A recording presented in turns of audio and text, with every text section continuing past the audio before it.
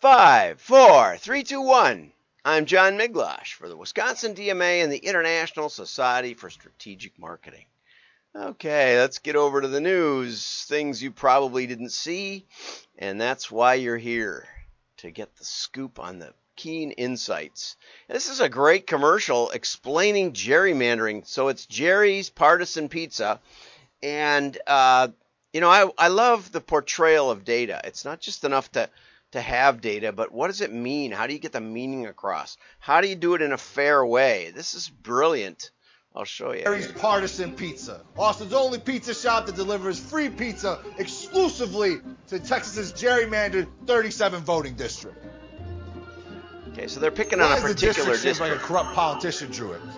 That's the way the district is shaped in Texas, in one particular district. Because they did. To cut certain voters out and guarantee they win elections. Right. Gotta love the fresh taste of democracy in decline. Okay, so if you're not familiar with gerrymandering, the idea is to shape a district by geodemographics and make it so that one party has an overwhelming advantage no matter what happens. And I grew up, my father was a very, very active Democrat, and we worked for the Democrat Party in our district trying to elect state legislators and never won any time. I stuck a lot of bumper stickers on people's cars, and he'd send me up to the house when I was 8 years old or so, and I would ask if we could put a yard sign in the front yard. But no matter what we did, we couldn't win because it was a Republican district. It was just the way it was. And there are Democrat districts that no matter what you do, the city of Milwaukee's kind of that way. And so let's go on. Live outside the 37th district, stay home. Nobody cares what you are. We're franchising legal corruption in locations all across the country. Voted #1 best pizza by my hand-picked customers. You want the best pizza in town. Which is another principle. He said, we're voted the best pizza by my hand-picked customers. We're going to get that in a second. Tell them Manny's cousin's nephew's uncle's brother Jerry sent you. Okay, well, there was another commercial, and it probably comes up next if I hit the right buttons. And it showed, it was a follow-up to Jerry's Partisan Pizza, and it showed how to draw the districts so that one party always wins. It was brilliant. Maybe that was the one I was thinking of. But I got a kick out of it anyway, and you can learn a lot. The average congressional district has like zero turnover. Congress wanted 2-year terms. The framers of the Constitution wanted 2-year terms so that there would be lots of turnover, but there isn't. And that's partly because of the way they draw the districts. Somebody figured out how to make each party get their share over and over and over and over and over, so they would get more power in Congress, in the committees, and all the rest. And that's the way it really works in the real world. Anyway, so let's get on to the rest of the news. Over here. And this one was a shocker. Google found to have the highest number of fake reviews. And this is by Sullivan. Now, if you're like me and you barely read the articles, much less the graphs, it looks like Google has 70% fake reviews. And Facebook has almost 40%. And Yelp has almost 25%. And I went, wow, that's amazing. That's not what the graph's about. It's about Google and Facebook, but it's really about top sites consulted by local business reviews, top sites consulted for local business reviews. So if you want to go out to eat, you say pizza near me, dine in, whatever. 70% of the time you're asking Google, okay? And on my phone, I pretty much do let Google run things. I used to use TripAdvisor, but after I was the #1 reviewer in my town for a long time, and they kept sending me the same fake emails about how great I was, I gave up.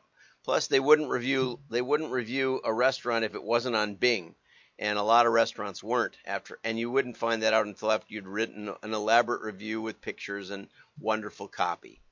Anyway, 67% of consumers are concerned about review fraud, and most can't spot inauthentic reviews. In fact, right, almost nobody can spot inauthentic reviews. Fake reviews are like a cancer. I disagree. There's a lot of difference between cancer and fake reviews. Fake reviews have very little effect on me. Cancer would. So, but anyway, there's Uberall, this reviewer that uses artificial intelligence to find fake reviews. And here's the problem. Okay, artificial intelligence is basically a search function. And unless somebody can tell what a fake review is and know it's fake for sure, you don't have a labeled data set. You don't know which are fake and which aren't, so this thing just picks them, and who's going to argue? And it only analyzed 4 million store reviews. That's not many, and it has to analyze them with natural language processes. So what? Because it's poorly written, it's fake, or because it's well written, it's fake? You tell me. I've read a lot of reviews. The way, I mean, the obvious ones are they use the same exact words over and over and over and over and over, or they're from the same IP address or something. But it doesn't have a very big data set. It doesn't have a labeled data set. So good luck with that. This one was a shocker. Review fraud is illegal. Okay, so I want to know who's ever gone to jail for writing fake reviews. And if you really want to have some fun, Google The Shed at Dulwich. And it's about a guy who made a living writing fake reviews, and he decided to make a fake restaurant. And so he bought a burner phone and never took a reservation, just told people that there weren't any openings, and shot some fake reviews and started out at 18,000th ranked restaurant on TripAdvisor in London. And within, 6 months, I think, he was the number one reviewed restaurant in London. Everybody made up. Not only did his fake reviews get traction, but other people pretended that they'd gone there. So anyway, 66% of consumers say fake reviews are a growing problem. It's a really fine line between fake reviews and advertising. It's funny, not TripAdvisor, Yelp. My sister-in-law opened hey Clayton, my sister-in-law opened a seamstress shop, and she did alteration, mainly wedding dresses and prom dresses, and but anything else you wanted too. And my daughter used her services to get her wedding dress altered, and it came out great. And so my daughter sent a review. She'd actually been a customer. She actually paid. She wrote it herself, and Yelp banned it. They said, I don't remember what they said. And the funny part is, my daughter by then had a different last name, but they banned something else. They didn't ban something else that was the same last name. It was obvious we live in the same town. I think I wrote a review. They let that go through. I'm obviously her brother or brother-in-law or something like that. So anyway, Yelp had the same level of confidence that her dressmaking store did. Okay, print production takeaways, part 2. Got to get down in here a little bit. And what they said was that you could vote for 3. What things get you the most print volume? Okay, I guess that's number of pieces. Could be dollars. Could be whatever you decide it to be. And direct mail was number 2 at 52% or something like that. Let's see if I can make this bigger. I won't be able to read the rest of the article. 52% said direct mail was a big contributor to volume, and 45% said catalogs, brochures okay, Kevin knows the answer here. Inauthentic reviews are often discernible from inconsistent patterns, previous complaints with similar features found by uniformly favorable reviews. Well, yeah, I suppose there's something internal about it, but in the case of Yelp, they outlawed a real review, probably with their AI. The fact is, it's hard to tell. And if it's hard to tell, then AI won't help you that much, because unless you take other factors into consideration. But Kevin, you're welcome. Let's get on here, and we can talk about how you find fake reviews with AI. I'd be interested. Obviously, I'm interested in AI. So, moving on. Okay.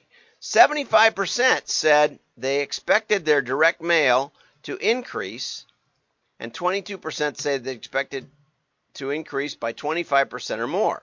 So anyway, direct mail came out on top in the sense of growth. So that's good to know.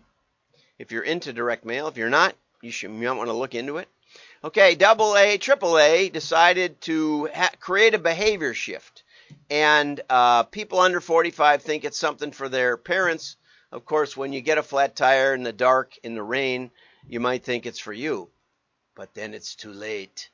Anyway, in 2019, about 19% of their overall budget was for digital. Now it's 25%, and it's going to go to 35% in 2022. Which, might be about right. They do, I give them credit, they do actually use some real context. And I think that's the secret in, don't just place ads on Google Ad Network and hope that it's not fraudulent, because it probably is. Okay, it says here that they used to use direct mail, but now they're using digital, and it's working. And I talked to Lisa today from the AAA, and she said, I ran out of disk space for my recording. Well, I'll download it from YouTube. Anyway, Lisa from the AAA said, we were talking about, I've been selected as a judge for the Echo Awards. And here's a great example of how you can tell a story with numbers, but it isn't the whole story. So in the last 18 months, the club has added 70,000 new members. And nearly 48% of them are under the age of 45. Did they do head-to-head testing? Did they do holdout testing? How did they compare direct mail with digital?